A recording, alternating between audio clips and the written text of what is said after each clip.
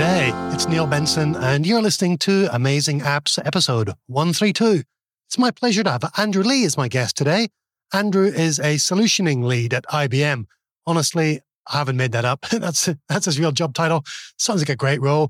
Andrew assures me he still has utilization targets to achieve. He's an MVP. He's also a fast-track recognized Dynamics 365 solution architect, so maybe he is billable after all. Join us as we chat about the merits, or otherwise, of a low-code, no-code approach, the demand for in-a-day training like App in a Day and Dashboard in a Day sessions hosted by Microsoft partners like IBM, industry-focused user groups. We talk about Figma and user interface design for Power Platform applications, whether the metaverse will ever meet business applications, Australian slang words, and Andrew's contribution to the PCF gallery. You'll find a transcription and show notes at amazingapps.show/132. Here's Andrew Lee. Andrew, welcome to the Amazing Applications podcast. It's great to have you on, mate. I can't believe this is your first time. What was I thinking? I should have had you on years ago. Where have you been all my life? I don't know. You should have asked me a couple of years ago. There you go. So, Andrew, you're a Dynamics 365 Power Platform architect, I guess. Yes. From South Australia. Here's something interesting I looked up the other day. I think right now it's about 10 to 7 in the evening in Brisbane. Are you ahead of me in terms of time? Yeah, we are, actually. It's like 7:18 at the moment, PM, Adelaide. You're 30 minutes ahead, but yeah, Adelaide is west of Brisbane. Wow. What have we got, like 4 time zones in Australia? I think South Australia has got its own special thing going on. So you're normally half an hour behind Victoria and New South Wales. Correct. But right now, both of those states and South Australia are all observing daylight savings. And we don't in Queensland. So you're half hour ahead, but you're west of us. That's really weird. Congratulations. I still don't understand why Queensland doesn't observe daylight saving. I thought you guys would be the most to benefit from daylight saving, given the beautiful beaches and that. Yeah, it's something to do with, as you get closer to the equator, it is less of an impact. But, something about cattle not being able to sleep properly at night or people's curtains fading. There's all sorts of excuses. Or mangoes not growing right, yeah. That's right.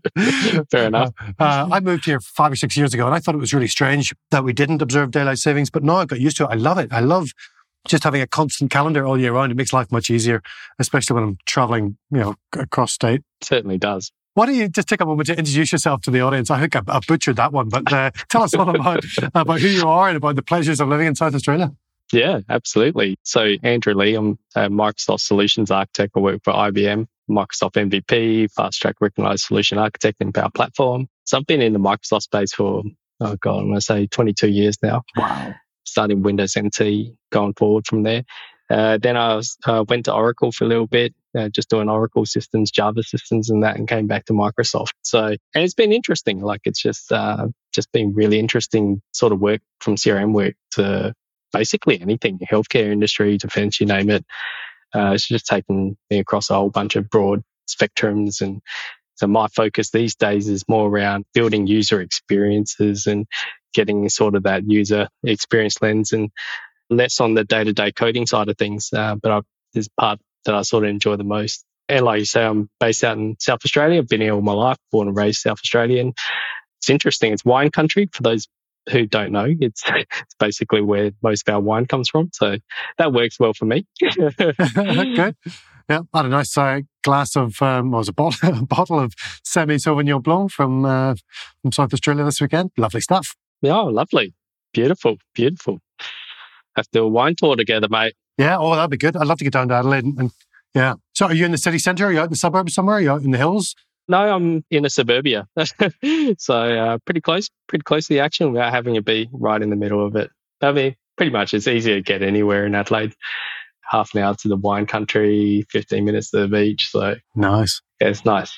There's a friend of mine goes down every year. There's a big, I guess it's a pretty international cycling competition. I think it's January. Tour Down Under. Tour Down Under, yeah.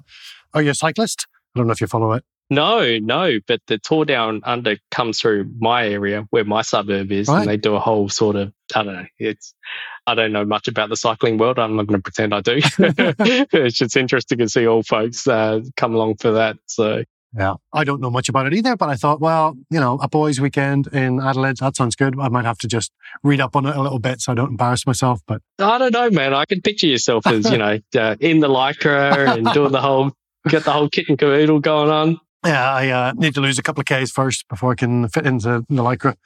So what do you do to keep fit these days?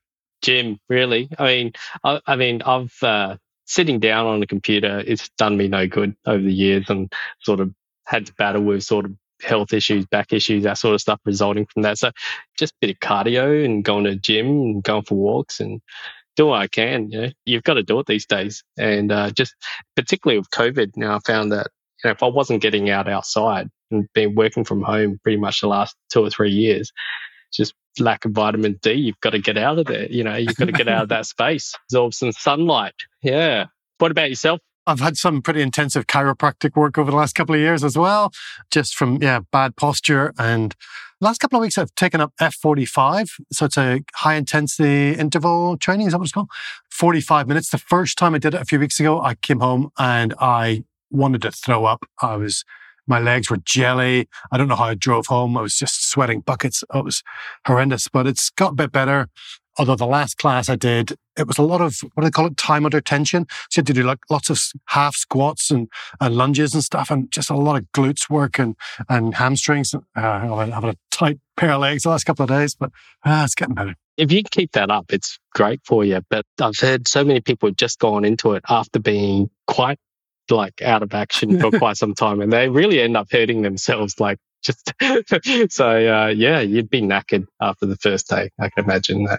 Yeah. I was talking to my chiro about it. He said, the best thing for his business was CrossFit and F45. Right. Okay. People going too hard, too fast, too soon. Exactly. With anything.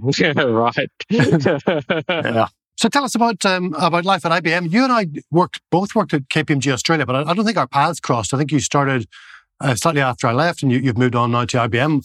Tell us more about your role there, the type of work you do, and the team, and the kind of clients you're working with. Yeah, so I'm a solutioning lead for Power Platform and Dynamics 365. Most of the clients that I deal with are just probably mid to large enterprise, really. A few global firms out there, mining firms, banking, gov, all your usual sort of clients that you'd imagine IBM would be servicing.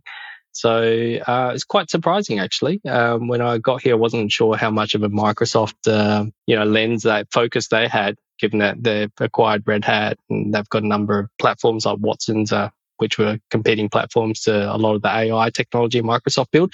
But it was actually a really strong contingent of Microsoft practitioners. So I was quite impressed with some of the capabilities. So it was interesting just to hear some of the stories that my colleagues overseas, particularly in North America, are actually dealing with. Found some of their use cases really, really interesting, especially in federal government. I can't say too much about it, but I was like, wow, that's actually quite an interesting use case in Power Platform and just the whole Microsoft things. Right now, I service particularly most of the large enterprise in Australia currently. I'm there in some sort of a technical consultancy capacity, like quality assurance, those sorts of things, as well as advising clients on how to get off the ground and get the most out of the platform.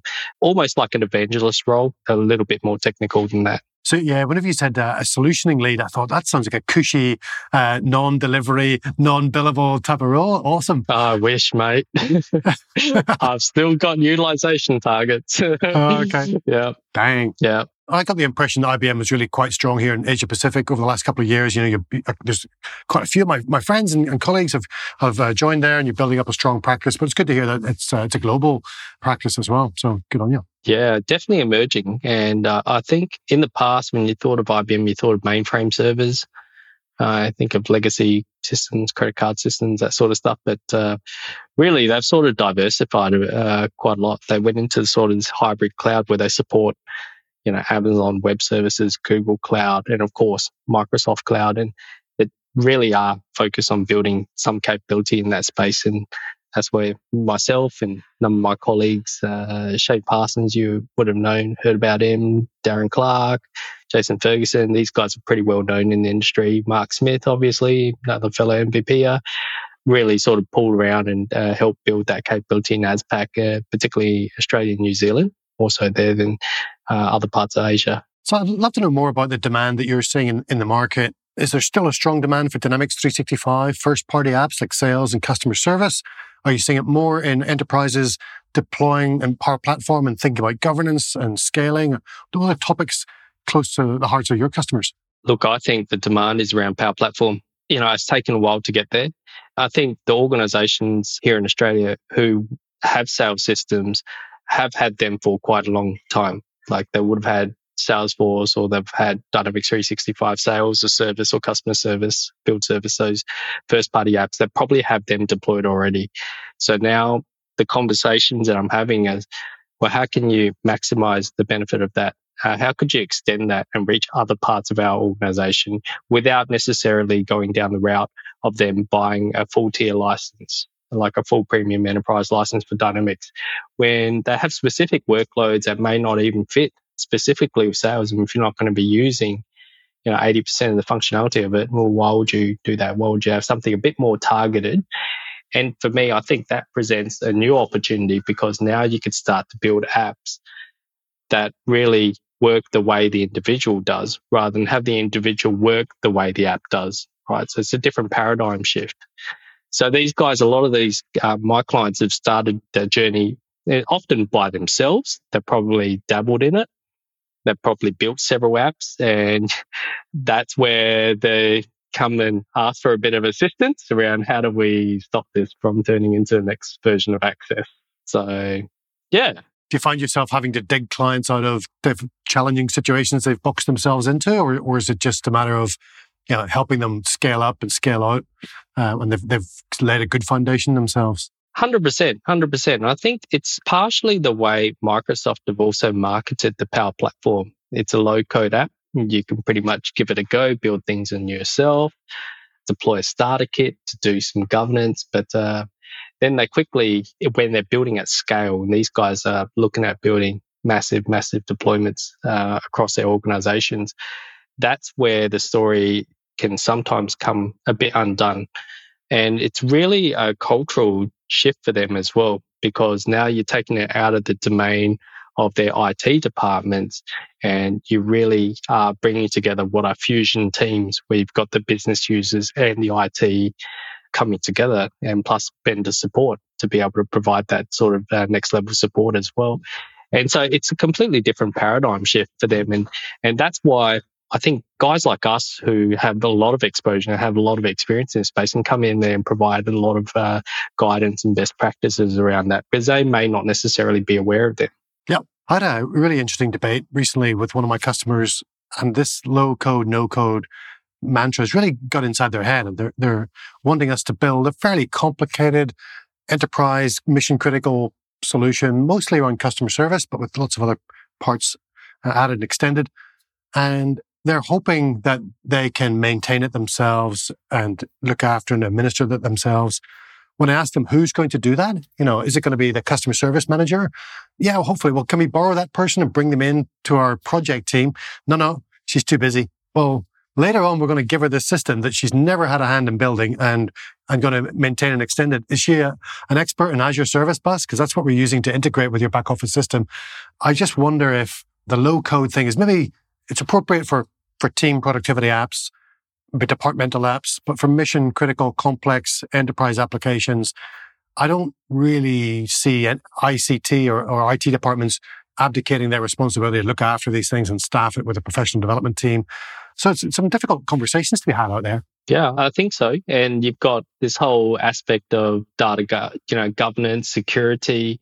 It's been in the news quite a lot recently in Australia, as you know, right? So no, I don't see them advocating their role in this. I think, if anything, they have a stronger governance role to play in all of this stuff, because, shadow IT occurs irrespective of whether or not, they enforce it. People are building their applications in Excel or Access or using macros in Outlook even. You can't really easily put a stop to that. So Power Platform gives them opportunity to have visibility of all that sort of shadow IT that's going on and enable them to do that while having that transparency. I see that as a win-win for IT. It's actually very critical for them to scale out the way that they're wanting. Yeah. So I love this idea of fusion teams. I've been running agile teams for a long time and love bringing in existing developers in the IT department who may never have touched a Microsoft technology before, cross-training them. I want to see some business subject matter experts coming in as well, providing requirements, validating our designs, verifying the features, and hopefully they'll become super users and trainers and all sorts of things later. I love that. And Microsoft's put this Fusion team label on it, which is great. You have to be able to contribute the resources to that team. You can't just play at it and hopefully later it's going to be no code and some business user can support it, because it's unrealistic to expect that to happen. Yeah, look, I think you almost need like a starter pack. I'm not talking about the Center of Excellence starter kit, but I mean, you need really a starter pack. So, your first 40 hours in low code, what should you know? Should you use SharePoint, or should you use Excel, or should you use something like the Dataverse? How big is your app? What are you going to use for branding, guidelines, navigation, menu items? What are you going to call these things? What are best practices around that? How do we reinforce our brand, like our corporate image, into everything that we build here, so we've got this consistency across our apps? Because you're going to end up having, if you don't have this starter kit, you just have a hodgepodge of apps that no way are reflective of each other. There's no way tie into each other. And, it's really hard, particularly if you're trying to build a catalog of apps within your enterprise and you're trying to pick and choose, oh God, that doesn't look right, or whatever. You just want some consistency around that. So I just wish that, very easy steps that they should undertake before they even go down the path of actually putting in a low code platform for real. Yeah. And I think that's a message that I would like sort of Microsoft to be pushing a lot more. But obviously there is also that we encourage people to try it before they actually buy, sort of thing. But I feel that there's this intermediary step before you actually go to that next level, right? IBM's doing quite a lot of, let me get this right, app in a day, kind of sessions for for its customers really to come along and get that first taste experience. What's the demand? That program, that style of learning has been available now for a couple of years. Is the demand still there for those app in a day sessions? Yeah, 100%. We've got our associates who are running those app in the day sessions, dashboard in a day, RPA in a day, and they're doing a great job in actually doing that. But it's also internally training our capability as well, because we have new trainers come through. People are also new to the platform, want to get familiar with it. Being able to deliver those app in the day sessions is really helpful. But obviously, we'll get a lot of inquiries that come off the back of that too. I don't really see any let up. If anything, I think it's probably stronger this year than it has been in previous years. Because I remember having to run these events in KPMG. We probably ran 3 or 4 of them, probably not as much as other partners around the place. So, yeah, absolutely. You're still getting probably a full session, like 30, 40 odd people going to these things. I heard a great quote today is, when you're trying to learn something, try to learn it as if you have to teach it. And that's obviously what your associates are doing when they're learning these apps for the first time, is you're tapping them on the shoulder and say, once you've learned this stuff, you're going to be turning around and leading an app in the day course, or, dashboard in the day course. That's a great mindset for a new associate to have. Typically, these people are learning lots and soaking up lots of experience, and turning around and delivering that is a great way to cement their learning and understanding. I got this tip once from one of the Microsoft traders. I think it was around the old Catalyst program. It was one of these programs that they did. And they said, okay, we're going to teach our clients how to use Office 365 and Teams and all the things Microsoft. And they said, well, the trainer's going to run it and you'll have someone shadowing them. And then the next time they run it, they reverse roles. So the person shadowing will do the teaching and the trainer will become the person in the back seat. And that's how they'll share that knowledge. Then they'll get a new person shadowing, and then the switch roles and that. And they're building out their training capability, as more and more people can actually deliver this training effectively because they've seen it done. They've done it themselves, and now they can teach others. Yeah, very cool. In terms of rolling out training, what are your customers doing? Any trends or changes in how users are receiving training whenever they come to use the apps? Do you see a lot of guided learning, for example? Are we doing user guides or anything more sophisticated than that? Well, I think multifaceted training programs, one that drives them down a certification path, one that drives them around a community. I know Mark Smith has done a lot of work at IBM around that, as in fostering a community internally. Also, another idea that's come out there is, gamification. Who's actually building it, put them on leaderboard, who's got the most downloaded apps internally, that sort of stuff. There's gamification. And I think it's centered around creating a sense of community internally, within your organization around app building. And that's how you're going to get the most benefit. You really just get what you put in with these things rather than just sit back and absorb the training you get. It's probably not going to be digested as well as if you've had a part in building this community together. One of the communities I launched recently along with Danny Cahill here in Queensland is a user group for Australian universities. I was working with a university client. They were like, they felt they used to have better connections with other Microsoft-friendly universities and what they were doing with the Power Platform and Dynamics 365. They kind of lost touch. And Danny and I thought, well, we'll try and get you all back together again and put you in a room, learn from each other. Are you seeing more of that in industry, or is it really within a big enterprise like IBM or some of its larger customers, they're fostering an internal community, or are you seeing kind of cross-competitor communities being formed as well? There's been a lot of talk around that. I don't have full visibility of what's going on globally. I'm pretty sure that they're running industry-like events. They certainly do in other parts of the business, whether it's the Red Hat part of the business or the Watson part. There's certainly themes that they can use these opportunities to actually bring these groups together and have those conversations. Power Platform, I think I haven't seen anything like that yet. Not to say it's not going on, but yeah, it'd be something that'd be great to do, I imagine. They actually take a lot of effort to organize, as you know, right? To corral all these people together and get a lot of buy-in. But if there's a demand for it, absolutely. And I think higher education, like you say, would be a fantastic place to start because they're all somewhere along that sort of journey of Dynamics or Power Platform. They've been leaders in that space in ASPAC for a while. Yeah.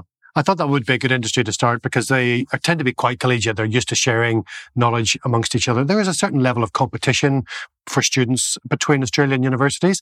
And when I think back to some of the industries that use Dynamics 365, they use it to compete in their industry, and they may not want to share their trade secrets with other competitors in the industry. So, yeah. Yeah. And I remember when I was back in the day at another company, not KPMG, but we did a lot of work out of Asia. They didn't really want to do those sort of events where they had knowledge sharing amongst competitors. Quite sort of strict around that sort of stuff. And I think it might have been a cultural thing, but that could never really get off the ground. So things like getting user groups off the ground there was challenging. There's some sensitivities around that. Yeah, absolutely. But like you said, like higher education, they're very used to collaboration. And maybe that just comes from the academic nature of it, where they're used to collaborating on a number of sort of facets, right? Speaking of user groups, are you still involved in some of the Australian user groups? Is there an Adelaide user group these days? Unfortunately, I'm not these days. Very much sort of took a back seat to community events last year. Just needed to give myself a bit of a breather and a break for it because I'd been running it for probably, I would say, a good 7-8 years prior to that. And as you know, it's a lot of effort, certainly a lot of reward to it. But I think once we started going into pandemic mode, I think the reward was a bit less than it was in prior years. So I just felt a little bit burnt out. So I took a break from it. Now I'd like to get back into it, probably more from a speaking standpoint rather than an organizing standpoint, at least in the next sort of 12 months, because there's a lot of things I want to talk about now. It's like, oh God, I've got a bit of time in my hands. Maybe I could talk about UX or, latest Figma or anything like that. And so part of the reason why I'm on here. So that's an interesting one. So let's go into the Figma stuff because I am not a UI person. My designs are pretty dreadful. Many, many years ago, I used a UI kind of prototyping tool, a wireframing tool called Axure RP Pro, AXURE. And I used to take the CRM 3.0 forms and views, and I'd screenshot them, lay them onto this canvas, and then over the top of them, I'd add all the components until you took the screenshot away underneath, and what you were left with was an absolute replica, pixel-perfect replica of the form or the grid or whatever it was you had underneath. You could annotate all the widgets and have metadata about them. You could generate a Word template, a Word specification, or even an HTML prototype. And it took me hundreds of hours, and then CRM 4.0 got released, and I had to update everything. And then eventually I thought, stuff it. But it seems like we're going back to those kind of rapid prototyping tools with Figma and others. Love to hear more about what you've experimented with, what your clients are doing with it. Well, look, I think it's the fastest growing area in the creative space, and Adobe just acquired Figma. Yes. And now I've read an article recently talking about the Figmatization of Adobe, which is talking about how Adobe is looking to position their products much the way Figma does. It's a collaborative tool. I think the cross between Miro or any other collaborative tools where you could effectively collaborate and build designs together. And that's what I think Adobe wants to go to. So it's very interesting. There's been a lot of reaction, I think, to this acquisition of Figma, particularly by Adobe. Even the Department of Justice is looking into it at the moment, whether or not how much of the creative space will Adobe end up owning. I just think it's going to be fascinating to see how this plays out. But I'm a huge advocate of Figma. I used Figma before. It was sort of Microsoft positioned it as a tool for building Power Apps and Office 365. I'd done sort of web development and web design in a prior life. And so I was very interested from the UX perspective, but very, very effective. It's a great way. Like I invite my collaborators, my clients to join me in actually building wireframes for Power Apps. I think the integration between the two systems, Microsoft and Figma, isn't quite there yet, particularly with that Power Apps template. It's getting there. It's a version 1, right? It's not going to import cleanly, but at least it gives you an idea. It gives you consistency, right, which is what you're after when you're actually building Power Apps. So it's been incredibly useful thus far. This is just touching tip of the iceberg for actually app development in Power Apps. So, yeah, I think it's an incredibly powerful tool, and I think these sort of tools are just going to be more and more important going forward into the future for sure. Interesting. We'll see what happens, whether Microsoft continues to invest in it. Maybe a partner or somebody else will pick it up as a community project. I have some Adobe shares. I don't know if you remember years ago, but Microsoft and Adobe announced a big strategic relationship, and Microsoft was promoting Adobe Campaign and to its kind of enterprise marketing customers as an option. Then Microsoft released Dynamics 365 marketing, which is getting better and better and snapping on the heels of Adobe Campaign. But that strategic relationship never really came to much. I bought some shares in Adobe. How's it going anyway? They've gone pretty good. My Microsoft shares have done much better, but my Adobe shares until they announced the Figma acquisition were doing pretty good. And then they tanked. Oh, really? Yeah, they dropped about, I know there's been a general tech sell-off. I haven't been following the share market. I'm terrible at that stuff. I put mine in crypto. Okay. And that went great. Yeah. Right. Yeah, you've gone south even more quickly. I went sideways quickly. Yeah, sure. Yeah. So the Adobe shares dropped I can't remember how much, 10% on the day that they announced the Figma acquisition. And I think that was not because of the financials of the deal, but I think there was just a lot of Figma fans who were upset. And the market read that reaction and went, oh, these Figma customers are not happy. They like their independence. They like whatever freedom they've got for customers of a small company. And now they're going to be part of a big enterprise. Well, will it be rolled into a product like Creative Cloud? Right? Will it be a subscription-based service? I mean, it already is a subscription-based service. I don't know the difference, but from my perspective, I'd see it as sort of a good thing because I've got a subscription to Creative Cloud and I've got a subscription to Figma. Now what's the matter with that? Yeah, well, if they don't charge you any more for Creative Cloud, they just roll Figma in, then you might save a few bucks. Yeah. Yeah. I mean, I don't use half the products in Creative Cloud anyway. Have you ever touched Microsoft's new Microsoft Designer? I think it is. I don't think it's a Figma competitor, but no, it's not. I haven't played with it personally. Yeah, are they advocating it pretty hard for like Office 365 development? I understand it hasn't gone into the biz app space, so that's probably why it's not on my radar. I think it's an experiment. I don't think Microsoft's throwing their full weight behind Microsoft Designer yet. They're going to see what the customer reaction is like to it. I use Canva a little bit. Microsoft has done a lot in this space. They've done heaps in this space. They've got the Fluent UI. They got Front Page. Publisher. Yeah. Exactly. Yeah. So, yeah, it's interesting. They haven't really taken PowerPoint much further for many years. It's been fairly stable. And Canva obviously snapping on its heels as a graphic design presentation tool. So, yeah, it's good to see some people, Microsoft's a great software vendor, great partner. But I love to see people up and coming, challenging them and pushing them and making them work a bit harder. So good on them. Speaking of PowerPoint, do you remember the big push was 3D objects and 3D models into PowerPoint. I think it was like, what was it, 4 or 5 years ago? Like my first MVP, something, well, we're on a bus and someone's talking about the next iteration of PowerPoint. It's going to have, 3D rotating stuff. And here's something I've done already. I hope that wasn't an NDA secret you've just spilled about something you learned on a bus on the way to site. It's probably still on the roadmap somewhere down at the bottom of the backlog. No, it's been a feature for like 4 or 5 years now. Oh, okay. Like it was released. You can actually import a 3D design model directly into your PowerPoint. Oh. And you can get like dinosaurs that are running around in your I don't think anyone actually did it, but it was actually cool that you could do it. No. Right. Well, in Queensland, we're still waiting for 3D televisions to take off. They were all the rage 4 or 5 years ago. We all bought the glasses and nothing ever happened. There you go. I've seen a couple of presentations recently on metaverse. I don't know if that's another emerging technology that has any overlap with BizApps, but there was an interesting presentation on it at the New Zealand Business Applications Summit last week. And Facebook's all in on it, which scares the heck out of me. I don't want to be in a space that Facebook dominates and controls. That's the last thing I think would be good for the future of the internet. Well, they're primarily virtual reality, not and augmented reality, right? And Microsoft's HoloLens, that's mixed reality.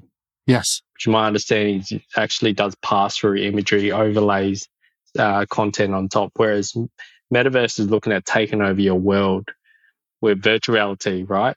Mostly, I think there's 20% augmented reality in there as well, because there's some of the Metaverse headsets, not so much pass-through, but it's got exterior cameras. So it's not like a semi-transparent lens like the HoloLens. Pretty impressive. Yeah. I did see a Facebook preview video where there's a couple of cameras at the edge of the rim of the glasses pointing down at your face. And so it can detect your facial movements and your muscle movements and your expressions. And so it's not just a cartoon avatar, but they can actually take your face and animate it in real time during a video call. And emote it. Yeah, exactly. Yes, absolutely. You've got the lip movements and expressions and reactions.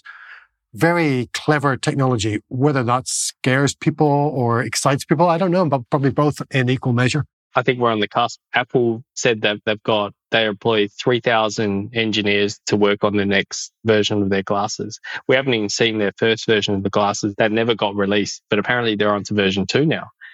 So that's going to be interesting. I think once Apple are in and Facebook, that's going to take off in a really, really big way. I mean, we've been saying it's going to take off for ages. I mean, I remember getting my first HTC Vive virtual reality set, and I put it on for the first time. I've never felt anything that real in my life, like game-wise. It was just absolutely immersive. It was just unbelievable. And I gave it to my brother, and he was playing a racing game, and he crashed into a wall, and he's like, "Oh my God, Jesus!"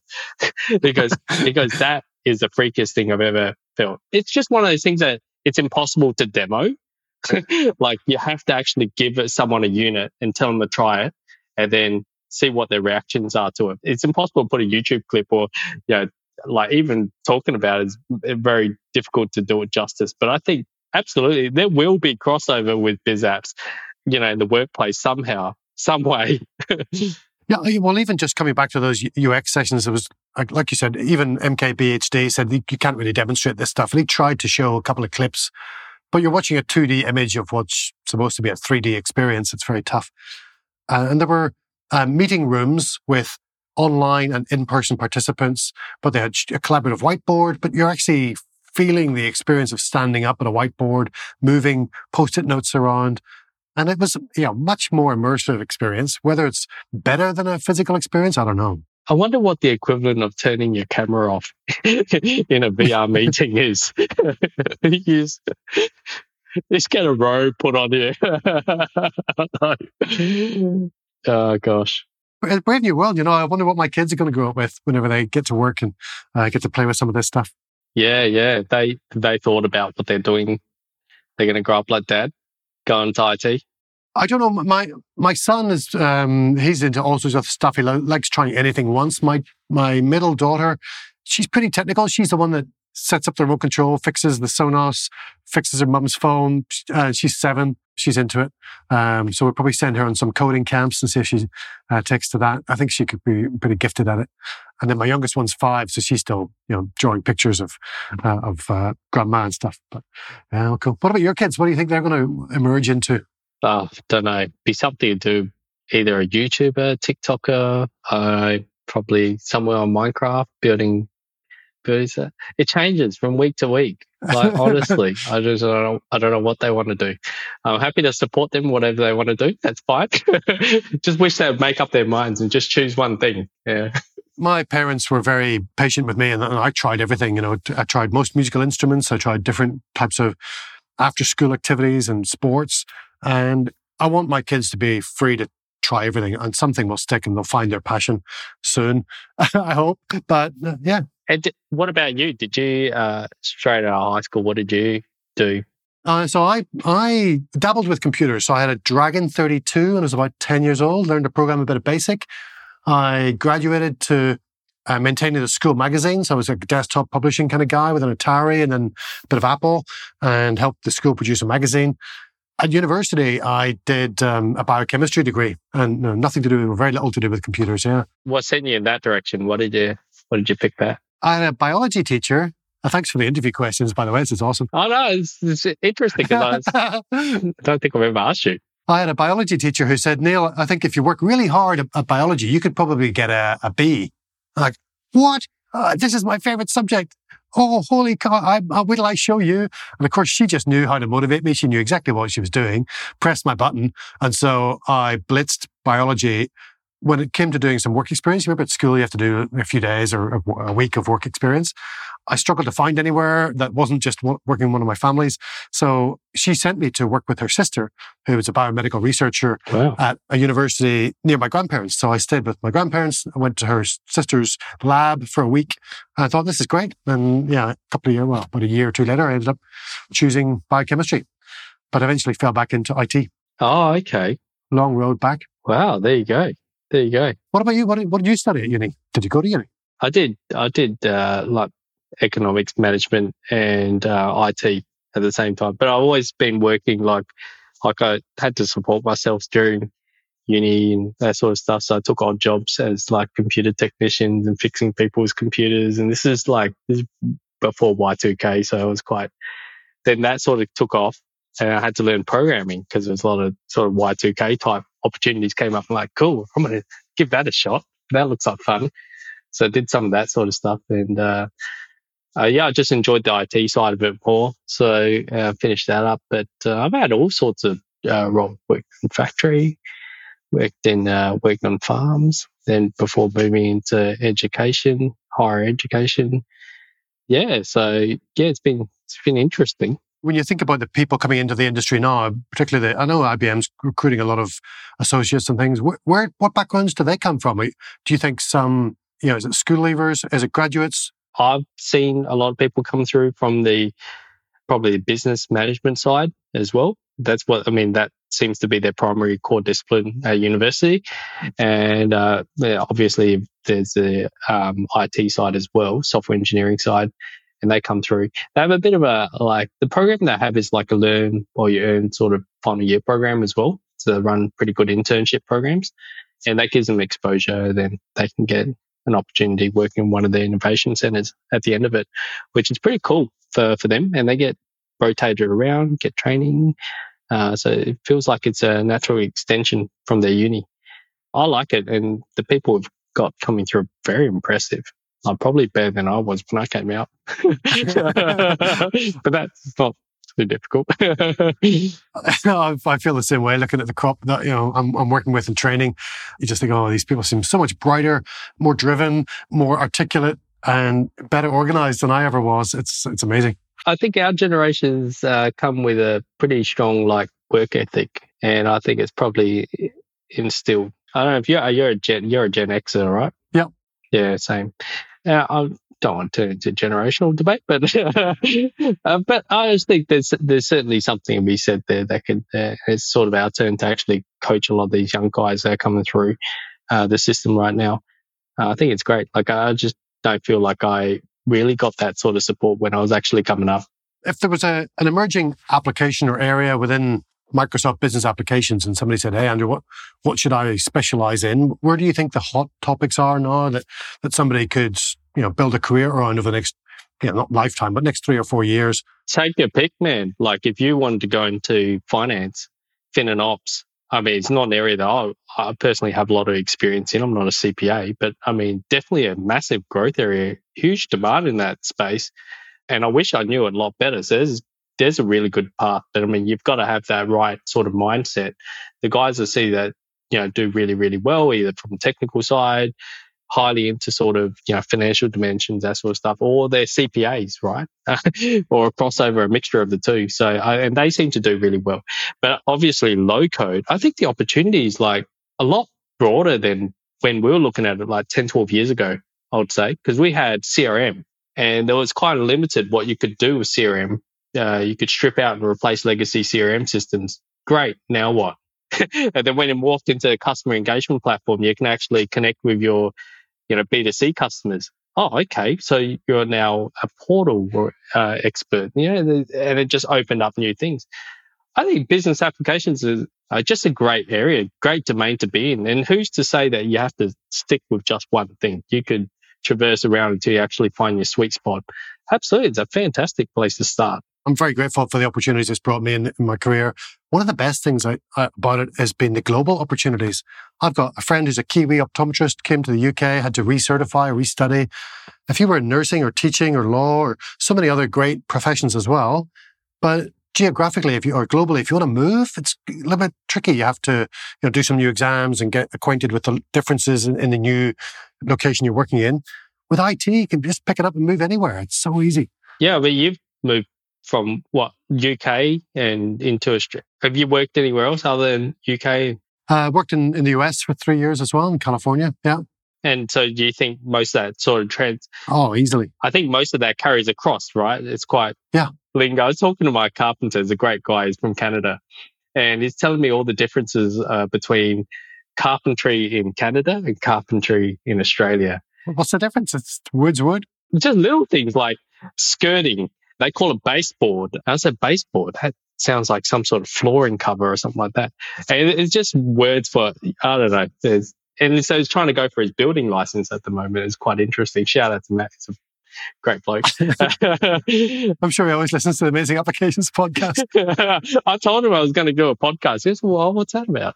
So I said, probably dribble. My kids were asking me the weekend over the origin of some Australian slang, like where did fair dinkum come from? We kind of know what it means. Where does galah come from? And my knowledge of Australian slang, most of it stems from Alf and Neighbours 20 years ago. But he wouldn't use words like bogan or slang like that. But my Australian diction is pretty poor. I have to brush up on my Australian slang. Yeah. Look, it varies, right? It varies depending on where you are. Like if you're in some of the rougher suburbs, it's eshay, but. But bringing it back around to business applications again, let's try not to swear too much in Queensland or South Australian slang. Are there any particular events coming up that you're speaking at, that you're going to be presenting at, that we can get hold of the latest content? Or what's happening on your YouTube channel, your blog? Where can people catch up with you and follow your content? I'm hoping I'm going to start off a couple of new Power Apps controls that I'm going to build out, because I'm looking at doing a bit more coding and getting my hands stuck into, those of you who don't know, these are custom controls that you can just drag and drop into Power Apps. I'm looking at collaborating with a few other guys in the community around building PCF controls as well. Yeah, you've got a couple already available, don't you? Yeah, I got several. It's all open source, so you can just grab it and download it and use them. So I want to do a series on, I think it's been a few minutes since we last looked at the Power Apps component framework. And I need to understand what's changed in the last couple of years as well. And so that way I can sort of get up to date and then relay that to the rest of the community. So once I do that, I'll probably announce a couple of speaking sessions, I reckon. Yeah, cool. So you can embed those now on portal pages and on custom pages as well. So I think custom pages are a really exciting blend of Canvas and model apps, and PCF lives right in the heart of that. So yep, lots happening, right? I mean, I think In the past, we were sort of limited, very, very limited in what we could do in CRM. And if we could show them that it doesn't necessarily have to be that way, I think that's going to be a pretty powerful message for our clients. Yeah. My teams are beginning to build and reuse lots of PCF components, really just to react to common scenarios that we hear, like address lookups. So I want to use this web service in order to check or validate an address or format it correctly. Okay. And this web service provides us with electorate information or local government boundary information. Great. We'll grab that and we'll store that on the contact or account record. Or I want to check this ABN, so that's the Australian business number, against the Australian business register and pull in the account's legal name and that kind of stuff. And yeah, I built one of those. We hear those requests all the time. Yeah, we all have. Yeah, I think the ones that you mentioned there, I think in the last couple of months has been uploaded to the PCF gallery, the address lookup, and I think even the ACN validator. So it's interesting you mentioned that. So there's a couple that you've built, are they? No, not that. I built one out. The problem with the ABN register, I don't want to go into too much detail into it, but there's a registration process that's involved as well.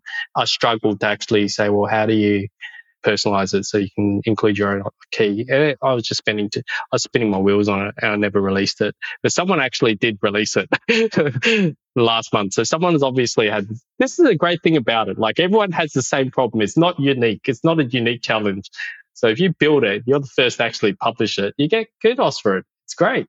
Well, talk about community stuff. Can I run an idea past you? I haven't really talked about this in public yet, but yeah, I'm feeling a little bit stuck here in Queensland. I haven't been able to make it over to Redmond or any of the community conferences outside of Australia. New Zealand Business Applications Summit was last week.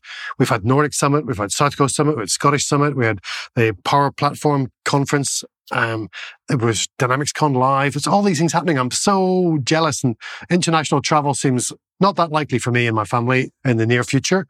Do you think there'd be sufficient demand for an Australian Power Platform Conference? We'd love to have you come up to Queensland, of course, host it up here. I would hope so.